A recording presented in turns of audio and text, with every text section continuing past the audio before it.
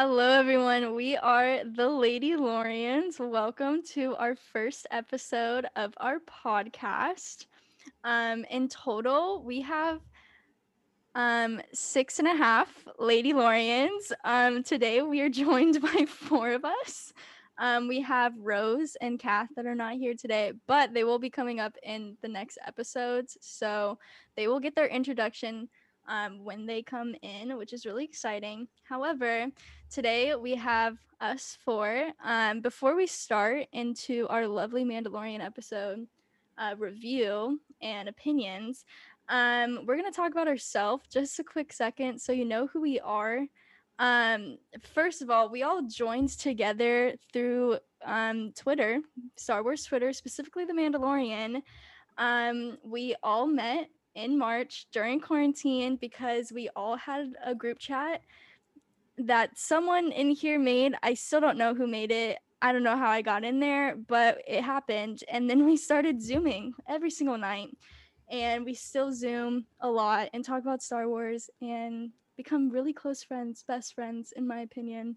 But I'll go first in who I am. I am Dodge.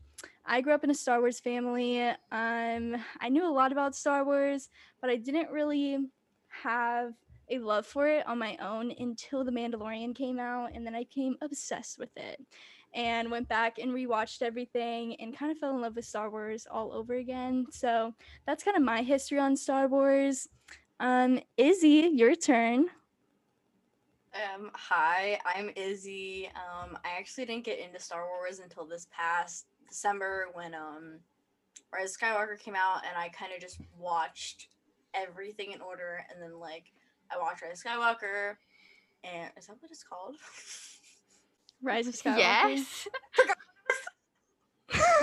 Oh, you got it. Hi, I'm Izzy, and I actually didn't get into Star Wars until this past December when Rise of Skywalker came out, and I pretty much just watched all the movies leading up to it, and watched Clone Wars, and then I watched Mando, and I completely fell in love, and pretty much I was already on Twitter, and so I joined Star Wars Twitter, and that's how I met them, obviously, and yeah, Kenzie. Hi, I'm Kenzie. So I grew up a pretty casual Star Wars fan. I mean, I definitely remember watching A New Hope with my dad when I was 5 or 6. And obviously watched the movies as a kid, had seen Clone Wars on TV because I'm 20, so when Clone Wars was coming out on TV, I was growing up, so it was just always there, but I was never a huge fan. I didn't follow it super intensely. However, when I was in high school, the sequels started coming out, and I really connected with the characters in the sequels, especially Kylo Ren and Ben Solo. And then when Rise of Skywalker came out back in December, you could say I had some strong opinions about it, and that really got me into it because I really decided to seek out a place where I could talk about those things, and that's how I ended up on Twitter and how I met these lovely ladies. And so, Ruthie, do you want to talk about who you are? Yeah, sure. Yeah, like Kenzie said, my name's Ruthie, and I kind of grew up a Star Wars fan in the shadow of my dad and my brother. Because when my older brother was in grade school, he had a really big Star Wars phase and binged all the movies with my dad. And, I would just kind of linger in the living room and watch them. But I was really little and I didn't have much understanding of what was going on. And The Mandalorian came out in November.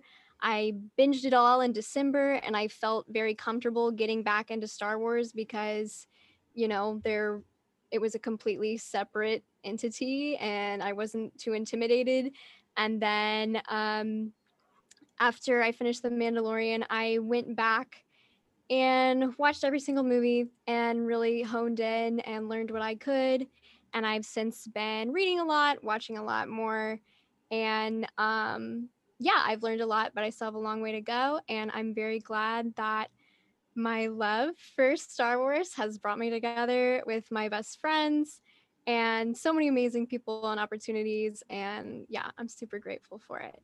And before we delve into our conversation about Chapter 9 of The Mandalorian, we just wanted to say a shout out to our friends at the Rex and Around show, specifically our friend Michael Canavo, for helping us to make this podcast possible and inspiring us and supporting us in what we do. We appreciate you guys a lot. And yeah, we love how welcoming you are of young, go getters in the fandom. So thank you for your support. Yes, thank you. Go getters. Yes. Go get her, Greg. Go get Oh a my Greg. gosh. Perfect. I didn't Oh, even think of no. that. Oh my god. Okay, so on that note, let's transition into our conversation about chapter 9. The goal of this first episode is just kind of to break down the events of the episode, give some opinions, reactions on what happened, and then make some predictions for the remainder of this season. So let's start off at the beginning of the episode. Opening reactions, opening thoughts. Who wants to take the mic? I definitely want to point out like the callback to chapter 1 with how chapter 1 starts with like a bar fight, and then we see that right at the beginning of chapter 9. It's very much like a callback, like season premiere type thing. So that was really cool to like be like reintroduced to the show in the exact same way we got introduced to it to begin with. Yeah, definitely. I feel like it was very cool seeing kind of the pretty much the same fight, kind of reference to it, but this time we had Baby Yoda and his response to having the child with him and kicking the child mid-fight because that's what you do as a father. And how he reacted when what's his face, the cyclone. Someone's got to help me on this one. Vorgarush, I think. Yes, when he like mentioned the child and he was like, "Yeah, that's my son. Don't touch him or else I'll kill you." I loved that. What a character development scene. The other things we had already talked about before, just on one of our casual phone calls, was how much we loved the graffiti at the beginning of chapter 1 and just the set design. We found the urban setting to be really, really cool. And yeah, we liked finding the Easter eggs and the graffiti. Like there was a stormtrooper, there was a C3PO, I think there was some Arabesh and graffiti too. So yeah, just those like little elements of the production design and stuff we found to be really, really interesting. Yes, definitely. And I think we've only seen that in the Clone Wars very little amount of times, but I don't think we ever seen that in like a live action yet. So that was pretty cool. Yeah, I definitely think too, seeing like graffiti Arabesh was really cool, because I know in Star Wars, like they don't write, like they have like typed out language, but like they never write things down. Like you've never seen a pen and paper in Star Wars. So like I have never even thought about, do people even know how to write? But obviously they graffitied it, so they must know how to write a little. Yeah, I think that there's been like, I mean, there's so many world building elements in the first chapter of this season.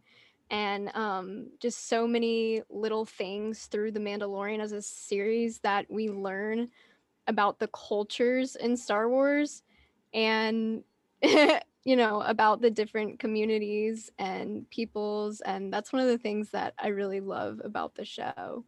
Yeah, definitely. I love how we're going and visiting different planets a lot. Of course, we go and see planets in the movies, but I like how the Mandalorian, it seems like we're going to like pretty much a different planet every episode, which I think is really cool. And of course, in this episode, we go to good old Tatooine, of course, because everyone goes to Tatooine. But we go there and we have a very interesting story that's happening on Tatooine this time. But first, we have a reunion on Tatooine with Pelly and her droids and her shop. And Kinsey or Izzy, did you want to say something about Din's relation to the droids this time around versus the way he related to them in season 1. He definitely like he went from being like no droids, none at all, hating them, killing IG-11, to letting the droids work on his ship. We love to see it. We love to see the character We development. love to see it. Yeah, it was definitely a big growth moment for him. Just like getting to see that shift in him. It might have been small, but it definitely like showed through how much he grew from the beginning. Absolutely.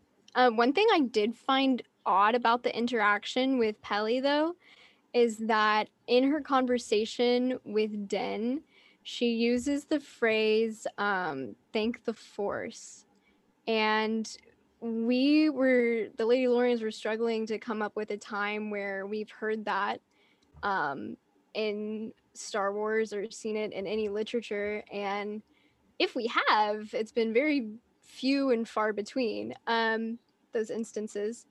Uh, so yeah, that was just something that was kind of new to our ears. We found it kind of odd that she didn't use the phrase "thank the maker," and we're curious as to why Favreau included that in the script, because it kind of reestablishes the idea of you know the Force being able to like replace the concept of you know a god, like in conversation and in sentence structure, um and reintroduced and us as the audience to the more spiritual understanding of the Force. And yeah, I found that interesting. Yeah, I also found it so like we talk in the first season, Din is learning about the child and we learn about the Jedi. He learns about the Jedi for the first time.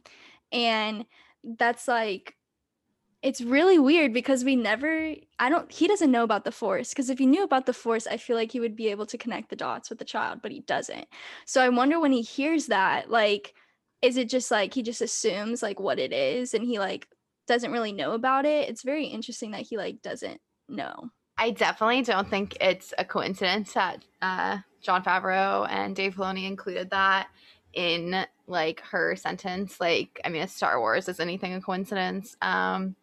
So I definitely think that like is going to be based, or like that is just like a little foreshadowing to like Din learning more about the Force throughout the season. I also think that like obviously like Din didn't like he wasn't like born on Mandalorian, he was a foundling, but I don't think that like they taught anything about Jedi and like the Force and stuff like that. Like Mandalorians like taught anything about it because that those are like their enemies. So like they obviously don't like teach like, oh, this is what the Force is, blah blah blah, because there aren't really any like Force sensitive Mandalorian except a few. I don't know if those were just like I don't know if they're canon though. I'm not like don't quote me on that. Wait, are you talking about Mandalorian Jedi? Yeah.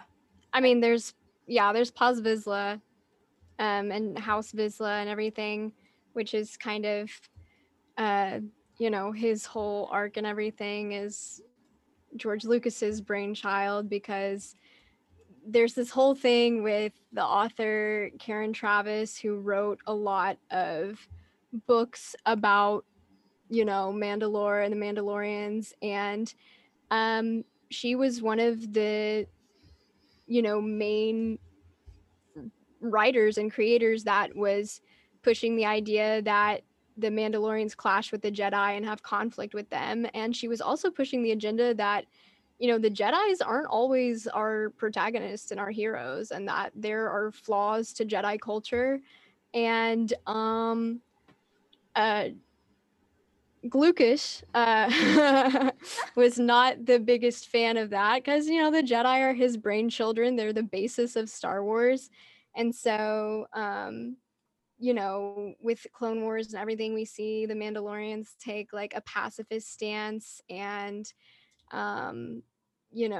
it's also odd now that the Mandalorians that were previously marked by like a helmet that was passed down through generations are marked by a saber.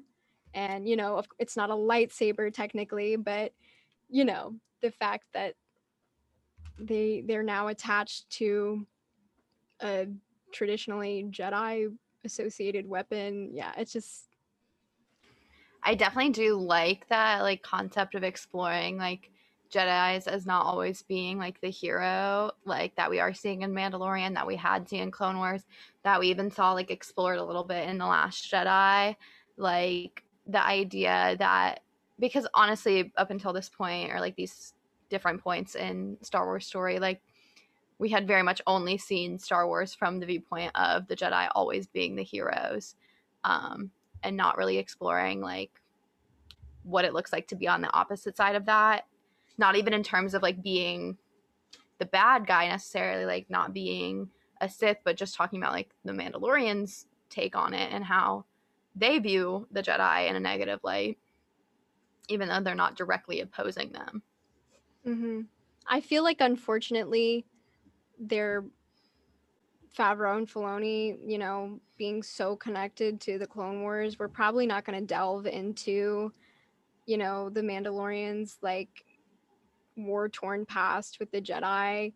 And that I don't know, obviously, we very well could, but I don't expect that, and it disappoints me, because it would be interesting to see the Jedi in a different light and through the eyes of, a people who were in conflict with them that weren't the Sith. Yeah, and definitely. the Force, Yeah, like even in the last season of the Clone Wars, we see this kind of a lot though, but we do see like the Jedi not being our favorite characters, to be honest. Like definitely making some decisions that you wouldn't see or think that you would see from a Jedi at that point. So I feel like Clone Wars definitely had moments like that. It's going to be interesting to see if they transfer that into the Mandalorian. Maybe like in his walk with the child, like maybe he meets Ahsoka. Obviously, he's gonna meet Ahsoka at some time, rip. But I love her. But we're gonna see her. But I wonder if we're gonna see like not necessarily like a Sith, but someone that's like in between that knows the ways of the Force. But Ahsoka is kind of like that. She's technically not a Jedi, but like kind of that in between, and see like what Din's reaction is going to be with and the child's and stuff.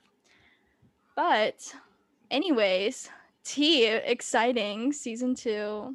Let's go. But so afterwards, Din. Oh, can we talk about the droid? That's important. Oh, R5. Yes. Ugh. Literally the amount of Easter eggs that they have put in just this first episode, like I'm excited for the rest of them because they are bringing back like other characters, so I'm excited to see what else they'll like bring back and pull from other movies and stuff like that to like just like tie everything like with a nice bow on top. I feel like that's just like icing on the cake is like all the little Easter eggs from like past things. I don't know how we managed to like skip this in our introduction of the episode, but I think it is important to note that the reason Din got into the bar fight and the reason he's on Tatooine is because he is searching for another Mandalorian to help him on his journey with finding out who Baby Yoda's family is, or the child's family. I'm gonna get skinned for saying Baby Yoda. Helping find out who the child's family is. Yes, thank you. That brings us to our potential to our favorite village ever, because it has one of our favorite men ever, the space cowboy. The space cowboy, our one and only Cobb Vanth. Okay, what a man. But like, let's start with like, how much did you think Boba was about to walk through those doors? Because like I definitely thought that that's what we were about to see. Yeah, he was very too skinny to be Boba. I was like, wait a second, this man is. I forgot what I was saying. Cool. Basically, he's too skinny to be Boba. And at that moment, I really thought we were about to get scammed because this whole time we were like, oh my gosh, Boba's coming. This is going to be epic, all this stuff. As soon as that man walked in through those doors, we all were like, wow, Disney really strung us along for this one. They knew that we were into this thing and they strung us along. And here we have this skinny little salt and pepper hair man. I will admit, he's very pretty, but he's not Boba. And I'm pretty sure we all were like, okay, well, never mind about that. Yeah. I didn't think they were gonna reveal Boba right away because we opened the episode with the bar fight, and that was something really big that they chose to include in the trailers and stuff. In a scene that was jam packed with a lot of action, and to have opened the episode with that and then gone minutes later into a big reveal, that would have been a lot at once. So when he walked in, I was skeptical right away. I was like, they're not going to put, these two big moments back to back in the pilot episode. Because I think that the purpose of this episode was more to reestablish character, get everybody excited again. And, there weren't going to be as many bombs. Yeah, definitely. I feel like we all just have this fear that season 2 is going to be like the Boba Fett and Ahsoka show and featuring Din Djarin and the child occasionally. So I feel like when he first walked in, or like when we were thinking about this, we're like, wow, like they are really getting these characters in really fast, and we're completely skipping the Din Djarin storyline. And so I feel like that was very scary at first, but we didn't. We have Mr. Cobb Vanth walking in like a model, showing us his beautiful stolen boba armor. Amazing. Yeah. He looks like he was straight out of a Gillette commercial. For real. Well, I had read about like the different actors who were going to be in season 2, but I hadn't really put the pieces together of who was being who. So I honestly didn't know what to expect under the helmet. I think by all of our reactions when that moment happened, none of us really did. So we were pleasantly surprised, though. Yes. Now would be a good time to insert the clip Insert. of us reacting to Cobb Vanth's face reveal. Oh, why? Oh, he's so hot. Sexy? Oh, he's hot. Oh my god. Who is that? Fun. Who is that? Okay, yeah. So that was that. You could tell that we're pretty Sips. infatuated with the space cowboy. Yes. But Dodge, I wanted to build off something you said really quickly about being concerned that this season is going to turn into the Boba and Ahsoka season. Yes. Because one of the things I really loved about Mando from the start was that it introduces us to so many ordinary people in the Star Wars universe. And, like you said at the beginning of our episode, like, Mando travels to so many different planets and, makes so many connections. And we're not interacting with Jedi and Sith at this point. We're interacting with Omara's village and, her daughter. And then, in this episode, which we're about to get to in a second, we get to see this really intimate portrayal of the Tuscans and stuff like that. And I think that that's so cool. And, I don't know. It helps. It's what we like, love. It's a world building tactic. And it's much easier for us to relate to ordinary people, and common folk than it is for us to relate to characters that have supernatural abilities and stuff.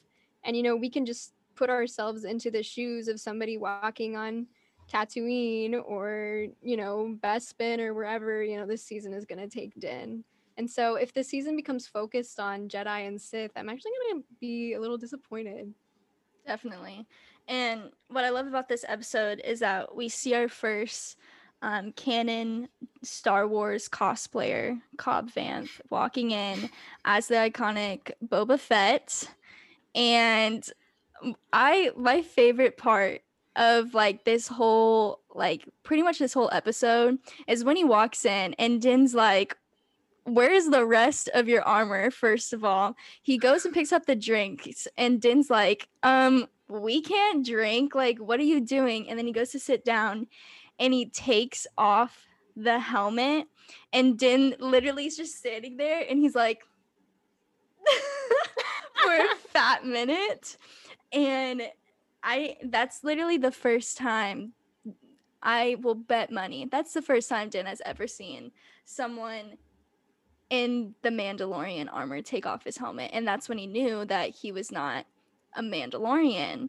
And that will also, hopefully, we'll see how he learns about different creeds of Mandalorians that do take off their helmets.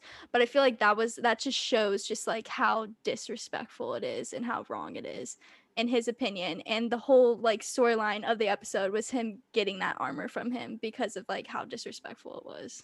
Well, even like Boba Fett isn't technically a real Mandalorian, like Yes. because Jango Fett wasn't a real Mandalorian. He stole his armor from a different Mandalorian, and I feel like that's going to be like possibly a whole different thing. Like that will be something completely different because everybody just thinks like, oh, Boba's a Mandalorian, Jango was a Mandalorian, when that's not the case. They were fake Mandalorian, which it hurts me to say it, but the truth. And I feel like with Mando we definitely see a different side of like the Mandalorian, because I do believe that in Clone Wars the Mandalorian did take their helmets off. Do not quote me on that.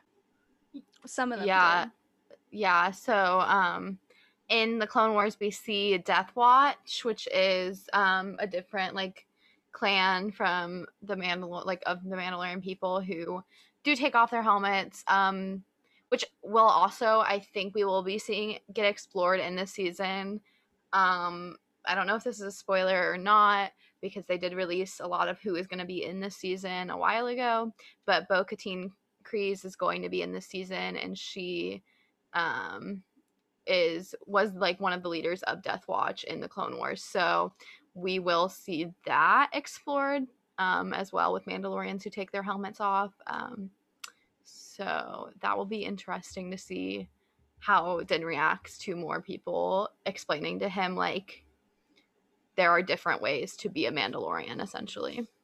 I also wonder, Kinsey, like what the fact that Din's clan doesn't take off their helmets like says about their stance as like warriors or pacifists, because Death Watch is like, this subclass of Mandalorians who's really attached to their, warrior,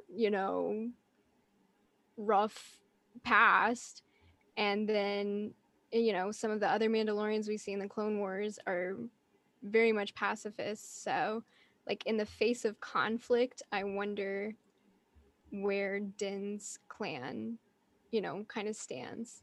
Because Yeah, it's like, that will- if the more rough and tumble Mandalorians who are really attached to the warrior identity are the ones who are safe enough taking off their helmets and kind of, rejecting some of these really strict, regulations and stuff, it's like, what does that say about Din's people? Yeah, for sure. That will be an interesting thing that hopefully they explore this season. We're not sure, but I would love to see more of that. Yeah, we have a lot of seasons coming up. So hopefully by the time the 15 seasons are over, we're going to figure out who Din Djarin is instead of what happened to Boba Fett and Ahsoka and etc. characters. Kind of backtracking. Yes. But I thought I saw something like a while back that like in the scenes where like the Mandalorian come and rescue like Din when he was a child, I thought somebody pointed out that the symbol on their armor was the Death Watch symbol. Yeah, I remember seeing that. I missed that.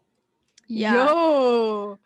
Yeah, I mean, when he's talking about his past, he's talking about that he was raised in the training corps or the warrior's corpse, something like that. He was raised on That's the fighting corpse. It's one of those. I'm blanking at the moment, but he was raised as a fighter. That's why he's like so good at his job.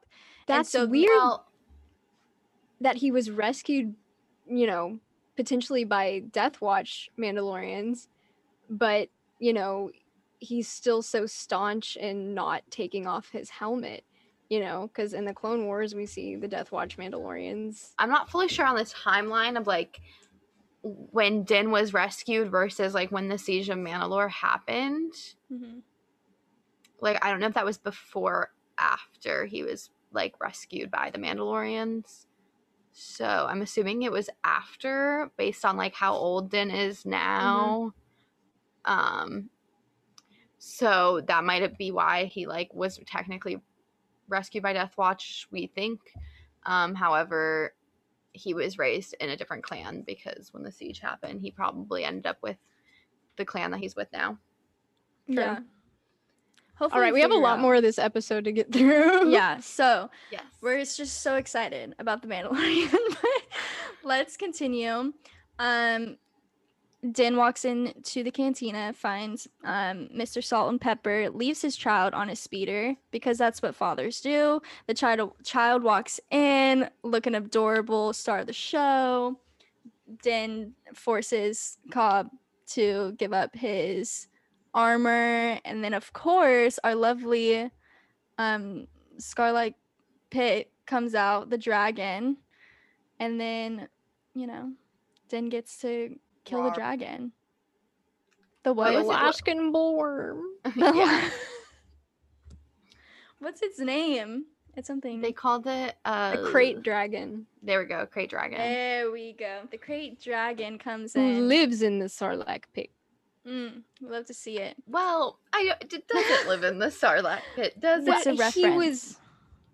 Well, what the? Yeah, because when they're like, you know, when Cobb's like, I've lived on Tatooine my whole life. There's no such thing as an empty Sarlacc pit, and because they found the crate dragon inside the. Again, it was 3 a.m. So, Dude, I don't Noggin know. We're just empty. gonna. Cool. Was it a We'll Sarlacc go- pit?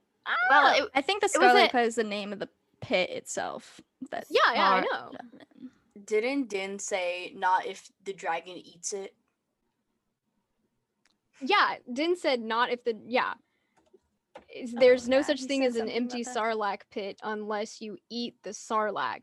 So the implication was that the crate dragon Eat it. like devoured the Sarlacc and took over the Sarlacc pit. Anyway, Interesting. The moving fact that I on. just learned that's interesting. Once again, 3 Oh. a.m. watching The Mandalorian. Yes, really quickly Noggin before empty. we start talking about attacking the crate dragon, can we just talk about the parallels between this chapter and like an old American Western film? Yes. sure. I found that to be really cool, and like major props to John to tapping back into the more like, Authentic, you know, Star Wars. rustic side of Star Wars. I thought that was really cool. What We did you love guys our have to think space about that? cowboys. Yeah, I for sure liked it. It definitely, I think one of my biggest fears for this season is that it like strays away from like the feeling of the first season. So I definitely think the first episode kept like that very like Western, different than traditional Star Wars has been, because I think obviously the movies have like the Skywalker saga movies have a very specific feeling to them that the Mandalorian really strayed from, and I really enjoyed that first season. So I think season 2 so far is doing a very good job of keeping that Western feel. Yes, I also agree. noticed that there was an extra on Mos Pelgo that was almost dressed like Leia, Mhm. and her hair was very similar too. Did you guys notice that?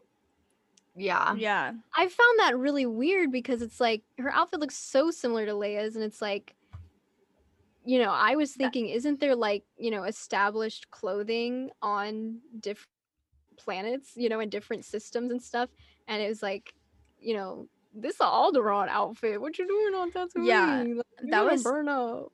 that was definitely an Easter egg. Like, and when they're showing all the villagers going and running from it, the time period that they show her is longer than any other one. So it's obviously a reference to Miss Leia herself, which I loved, to be honest. I wonder how she got the outfit, but you know, I'm here for it. Maybe after, you know, we took the Empire down, Miss Leia became a fashion icon, and all the little Mhm. girls on Tatooine wanted to look like And she Leia just Organa.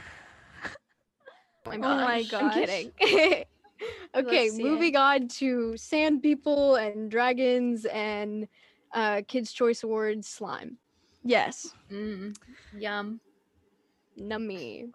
Ruthie, you are very passionate about the Raiders. We all love the Raiders, but Ruthie, do you want to talk about the Raiders? Because I think this is pretty cool. Yes, if I Love. go off on a tangent, please stop me. I'm serious. Love. Actually, go ahead. Love is a strong word. I would maybe use the word scared of. Yeah, that's what I was just gonna say. Ruthie has always been terrified of the Tusken Raiders from the time she was a wee lass. I find them so scary. Like I don't like looking at their faces. They creep me out. I have nightmares about them. No shame. Like stop. You guys are so rude. Anyway, yeah, I don't know. They've always freaked me out. I've never liked them. But however, Dodge is right. No, this episode helped me to gain, you know, more of an appreciation for them because we got to see a really intimate side of them. We got to learn more about their culture and their people and see them in a different light. And like I said, like that's one of my favorite things about The Mandalorian so far is how Din's travels have led him to interactions with so many different people and cultures in Star Wars. And, you know, can see your mic. I'm doing that with my Scooting into the hands. frame. But we get to learn more about them. And we got to learn more about the Tuskens. And it was also, let's talk about seeing, it was also really cool to see Din be able to communicate with them through their sign language and their language of grunts and seagull noises. So let's talk Thank about you, that a Pedro little Pascal, bit. for that. I appreciate that. Pedro Pascal did confirmed record those sounds in the studio. Yes, What a ma'am. legend. What did you guys think, like, you know, when you were seeing him interact with people? Like, I mean, all I could think about was like, how does he have this skill set? Why does he have it? You know, and it made me wonder a lot about his past. Yeah, for sure. It makes me like wonder like how much the Mandalorians like taught him because I'm like obviously he learned that somewhere. Like did he just pick that up from being a bounty hunter or was that like something that the Mandalorians had taught? It's also like, how much time has he spent on Tatooine? You know, Mhm. are the sand people like totally unique to Tatooine? And it's like, why would Din spend so much time learning, you know, this form of communication that's specific to one people on one planet? Like, that I also find interesting. So, like, what is my guy doing on Tatooine so much? He's just in it for the milk. Like, Yeah, definitely. Because, like, in season 1, we see the Tusken Raiders and he communicates with them, but he only does it through their sign language. So, this was when he did their grunts or yells or whatever it's called. We were all shocked because we have never heard that before. And I don't think we've ever heard a character other than themselves make those noises. So, that was pretty cool. It's really interesting to see how Din interacted with them and how much he cared about their culture and was respectful of them. And I think that just shows like how good of a character Din Djarin is. I think Ruthie said it, but or like one of you said it. It was the only time we've heard like somebody that wasn't the Raiders like make those sounds. And I was gonna say that it didn't sound exactly like Obi-Wan did in A New Hope when he was like, ah, scare them away. I didn't even think about that. This is so not related to the Mandalorian at all. How did Anakin know? Which of the sand people were the women? I don't want to answer that question. Because he said that he killed them, the women and children too. But they all look I the think same, he just bro. kind of assumed them. Maybe their Used the seagull force. noises are more high pitched than the men's. Their The screams. men are like, and the women are like, they sound more like dolphins. Anyways, that's a question we can explore more later. Maybe we'll find out in a later episode. But anyways, where are we at in the storyline? We see that Din is a dog person. We love to see it, as he should. Then we finally get the epic battle, which was, not gonna lie, pretty good. I loved it. I loved the jetpack in particular. Seeing him use that once again was really cool, and this time not being his first time and he wasn't dying 20 minutes beforehand was really cool because it showed how he like actually knew how to use it, which I loved. I think it was also really, again, like another callback to season 1 with chapter 4 is Chapter with 4. Omera, right? Yeah. So in chapter 4 he has Omera's village like help fight when they're fighting the people. I can't remember. Oh, the walkers. I love that reference because in chapter 4 Din was like Din was like, oh, we can't defeat this by ourselves, like it's all fine. And then Omer was like, well, we got all of us, like you can we can help too. And then in this episode Din's like, yeah, I volunteered your village, just because he like assumes that that's like the next thing available. Yeah, but I definitely think it was like cool to see like the village fighting again. So It's also love cool that. to see like people in Star Wars who are so passionate about protecting their homes, you know, and their culture and like where they live. Because I mean, Mos Pelgo was like what, like 8 buildings in a row. Like I mean, that town was like nothing. So it was a really close knit community. And then Omura had the, you know, the farming community that was also really small. And we see Din help these people who think that they're nobodies in the universe, you know, discover some ability and importance. And I think that's something that's really cool about his character, you know, the way that he was able to band these people together, and, you know, show them that they're capable of achieving a common goal. And so, yeah, like Din Djarin for mayor.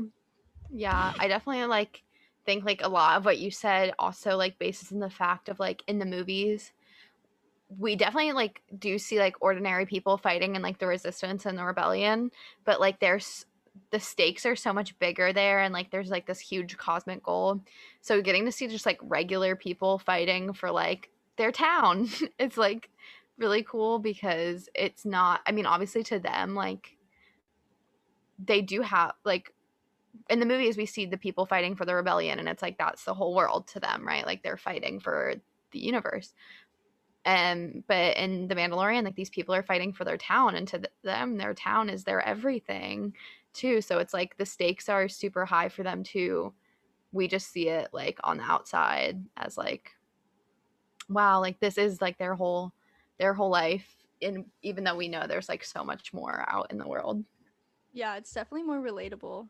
That's why I love The Mandalorian, because it's something that we could relate to, these smaller characters that are literally just like, I'm gonna protect my city against these guys that are stealing my blue shrimp. And My blue shrimp. and I relate to that. I relate to that rather than I do to, you know, swinging lightsabers, because unfortunately it's absolutely. not real. But yeah, very cool. I just love that he volunteered them, and I also love during the whole time where he's explaining everything, him and Cobb Vanth, they're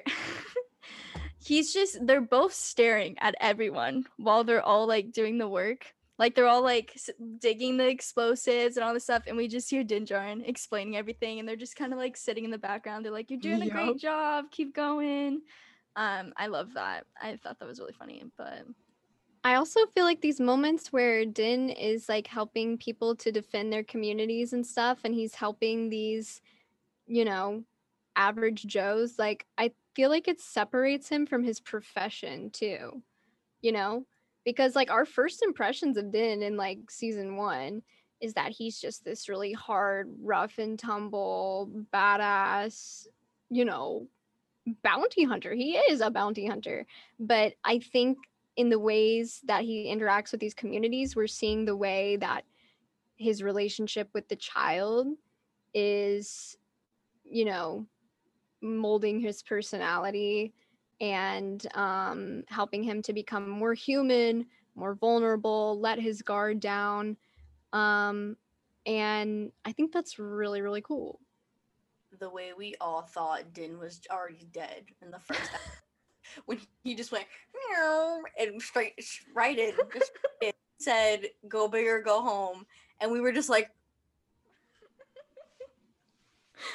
the funny part is that he was like, "Take care of my child," and then he like dove into the beast. Yeah. Like, excuse But me. Izzy, also, it was you who made a really good point right after we finished the episode. I think so.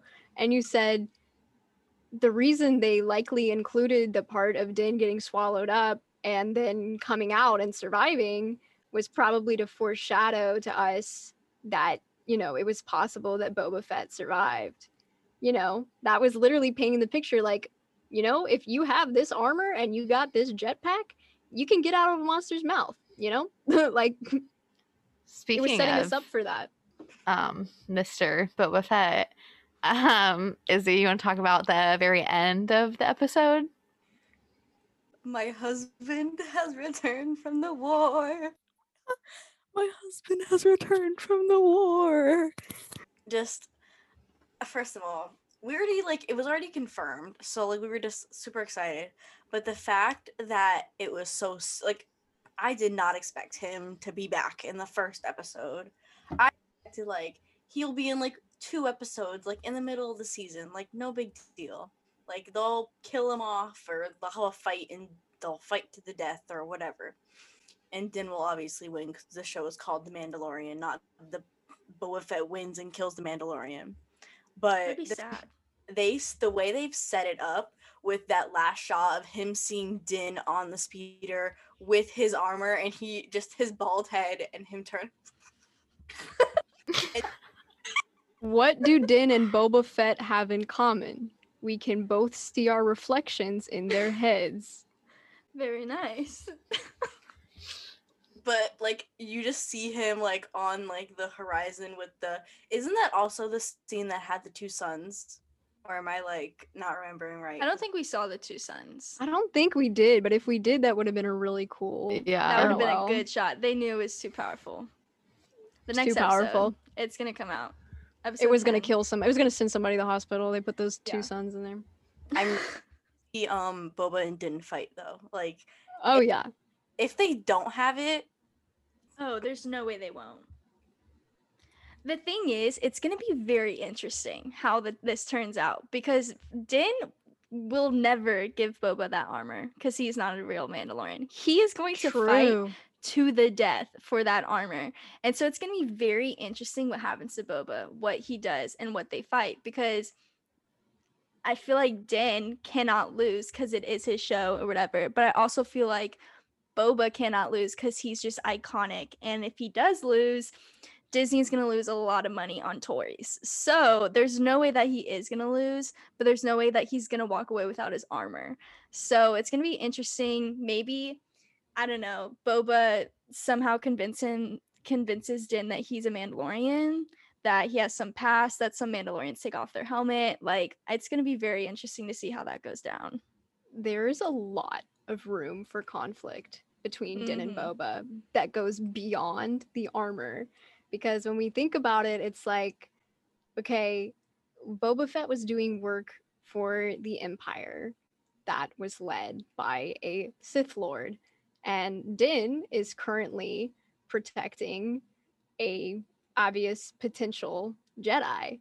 So we kind of have, and this is an assumption, but later in the season we could learn that we have a pro Jedi Mandalorian and a pro Sith Mandalorian. One who has an understanding of the negative side of the Force and one who's only seen the positive side. It's like, what is that gonna play out like? You know what I just realized? What? Boba and the child are both clones. Well, And are we confirmed that it's not the child's confirmed, clone? but a lot of people infer that he is a clone. Especially, I know that you guys just like discovered this today, but in season 1, the doctor or whatever from like when the client has the child and then goes to steal the child back, he the doctor that's in there, on his uniform he has the Kaminoan emblem on his sleeve, which is where the clones for the Clone Wars were made. Yeah, maybe. Oh my gosh, what if Boba tells him where the child was created, or like where he was brought out in exchange for the armor? What if that's how they like, maybe that's his way of like stepping forward in his story and leaving Boba? So like is that what everyone here thinks, is that the child is a that's- clone of Yoda? I think that no, I think the child in and of itself like is an organic creature, but I think that the reason there's a bounty on him and the reason they want the client had the child in the first place, is because they know the power that he holds. Because of how the Empire turned, even though the Empire's gone, but how the Empire would like torture like Jedi and turn them like to the dark side of the Force. Maybe they plan on doing something like that, or maybe like harnessing his like Force power, or maybe they want to clone him. And Baby Yoda army. oh my god. Well, I definitely think that they know how powerful Yoda was, and that's why they want the child in any form, is because they know that he's probably as powerful, if not more, than Yoda. So whether that's for cloning purposes or just to use the child as himself, I definitely think that's why they're going after him. Yeah, what if this doctor, from Camino is like, a good guy gone bad, and he's just like, he's like a quack now, and he's doing like, really unethical science. Interesting. Yeah, I mean, it's definitely, obviously he's working for the client who is from the Empire, so Who is now dead. He's So not- weird. I want to know more about those characters. I want to know more about the doctor character. I want to know more about the client, and I hope that they make a reappearance. Speaking of clones, how do we think that Ahsoka's gonna react to seeing Boba? yeah, well, that's assuming they Cross interact. paths. I don't think I want her to be like, oh my gosh, Rex, is that you? Because that would be iconic. And then we could reference Rex in The Mandalorian. But I also feel like she wouldn't do that because last time she saw Rex, he was very old. And Boba is not old looking. So she'll definitely recognize that it's a clone. But I think she will get a little sentimental because it reminds her of her past. Yeah. I mean, that will definitely be interesting to see if they do cross paths. There's going to be a lot of characters this season, so seeing how all of that is intertwined. The confirmed list of people making appearances this season is so long and kind of overwhelming to think about how they're going to incorporate all of that into just one season, which goes back to what we were saying, hoping that the show does keep its main focus on Din and the child. And this season, we also get to see Din, Kara, and Grief Karga become more of a trio, it looks like, from the trailers. Yes. So, we're kind of continuing the the classic Star Wars trope of having our trios, because we have our Luke, Leia, and Han, we have our Rey, Finn, and Poe, and now we've got our Din, Cara, and Grief. And it's like, all right. The iconic trio. Wonder if the next episode is going to be on Tatooine still, or if Boba like goes and chases him somewhere else. But the thing is like I feel like Boba could have easily taken his armor back from Cobb Vanth if he wanted to. So why didn't he? And so why does what was the reason why he waited so long for that? Boba was True. probably on Tatooine because he was looking for Cobb Vanth. Yeah, that's true. Yeah, If he had but- word that his armor was on Tatooine, you know, But he still, died on and in the Tatooine. position of the Jawas.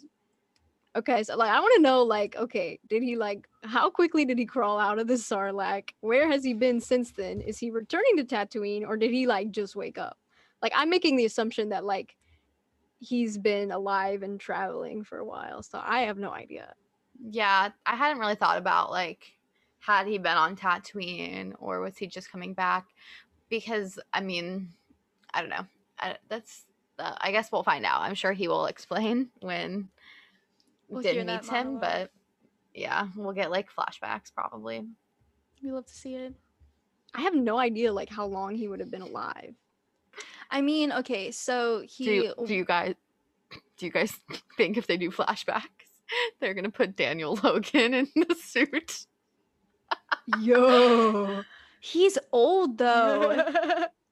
He's He would be he's got Daniel Logan. He would be the age that Boba would have been in flashbacks. He wouldn't, because he played child Boba. Yeah. So it's been 20 years since the prequels came out ish. Yeah, So but he he'd would still be be pretty young. 30. Yeah. But how old was Boba in the originals? No idea. Well, probably 30, right? Because he was a kid in the prequels, and the But- originals are 20 years after, or 19. Yeah, but 20 also it's going to be hard for them to transition from a teenager to the adult Boba because they don't look True. alike, especially because one's bald. So that kind of I goes think downhill. I feel like they probably just use CGI to age him, unage him. Pull an RDJ. To youth him. yeah, make him look younger. I mean, Tamara Morrison doesn't look super old. Oh, yeah. So Looks great. obviously they, whatever, he's bald, but Did you notice he had some scars too? yes, yeah. Those Very Sarlacc interesting. teeth will get you. Beware, kids. All right, before we wrap up the episode, do we have any more final predictions for the remainder of the season we want to close with, or for chapter 10? Any expectations? I think Din loses the child at some point this season. I agree. I agree. I mean, Dodge pointed out one time to us that he's been super careless with the child. And he's left him in the speeder bike alone. He leaves him alone on many occasions. And, this arguably could be because he's seen him use the Force now. He understands the power he has, and he thinks the child has the ability to protect himself. But still, I feel like Din's getting way too comfortable with that. Yeah, he's learning, and it will cause his child to be kidnapped, but he'll learn, and it's fine. I do want, before he gets kidnapped, I do want another Din and child moment, because I'm here for that. I love the duo. We did see some moments in this episode, but I'm excited to see that episode. Where I'm sure we will. We're I know, seeing it's Din coming get up. more fatherly, Oh, with love to see every it. minute of the show. I love it. Thank you guys so much for watching. We really appreciate you guys watching or listening, and both at the same time. That's great. Thank you so much. We appreciate you so much. Thank you again to Michael for being our #1 supporter in this. We love you. And tune in next week, and we will have some. Yes, Ruthie. Also, if you enjoyed our chat today, be sure to share this podcast with your Star Wars loving friends. We'd love to reach a larger audience beyond Twitter, and reach people of all ages. So, yeah, if you enjoyed what we had to say, we'd really appreciate if you would pass us along. And if you're watching on YouTube, make sure to subscribe to our channel so you can get all our future podcasts. Like the video, comment what your favorite part of the new episode of The Mandalorian was and what your predictions are for the rest of season 2. And if you're listening on Spotify or any other streaming podcast listening situation, make sure to like or subscribe or however those things work. Don't know. Don't listen on there. Anyways, thank you guys for listening. We'll see you guys May the next force week. be with you. Bye. This is the way. Bye. This is the way.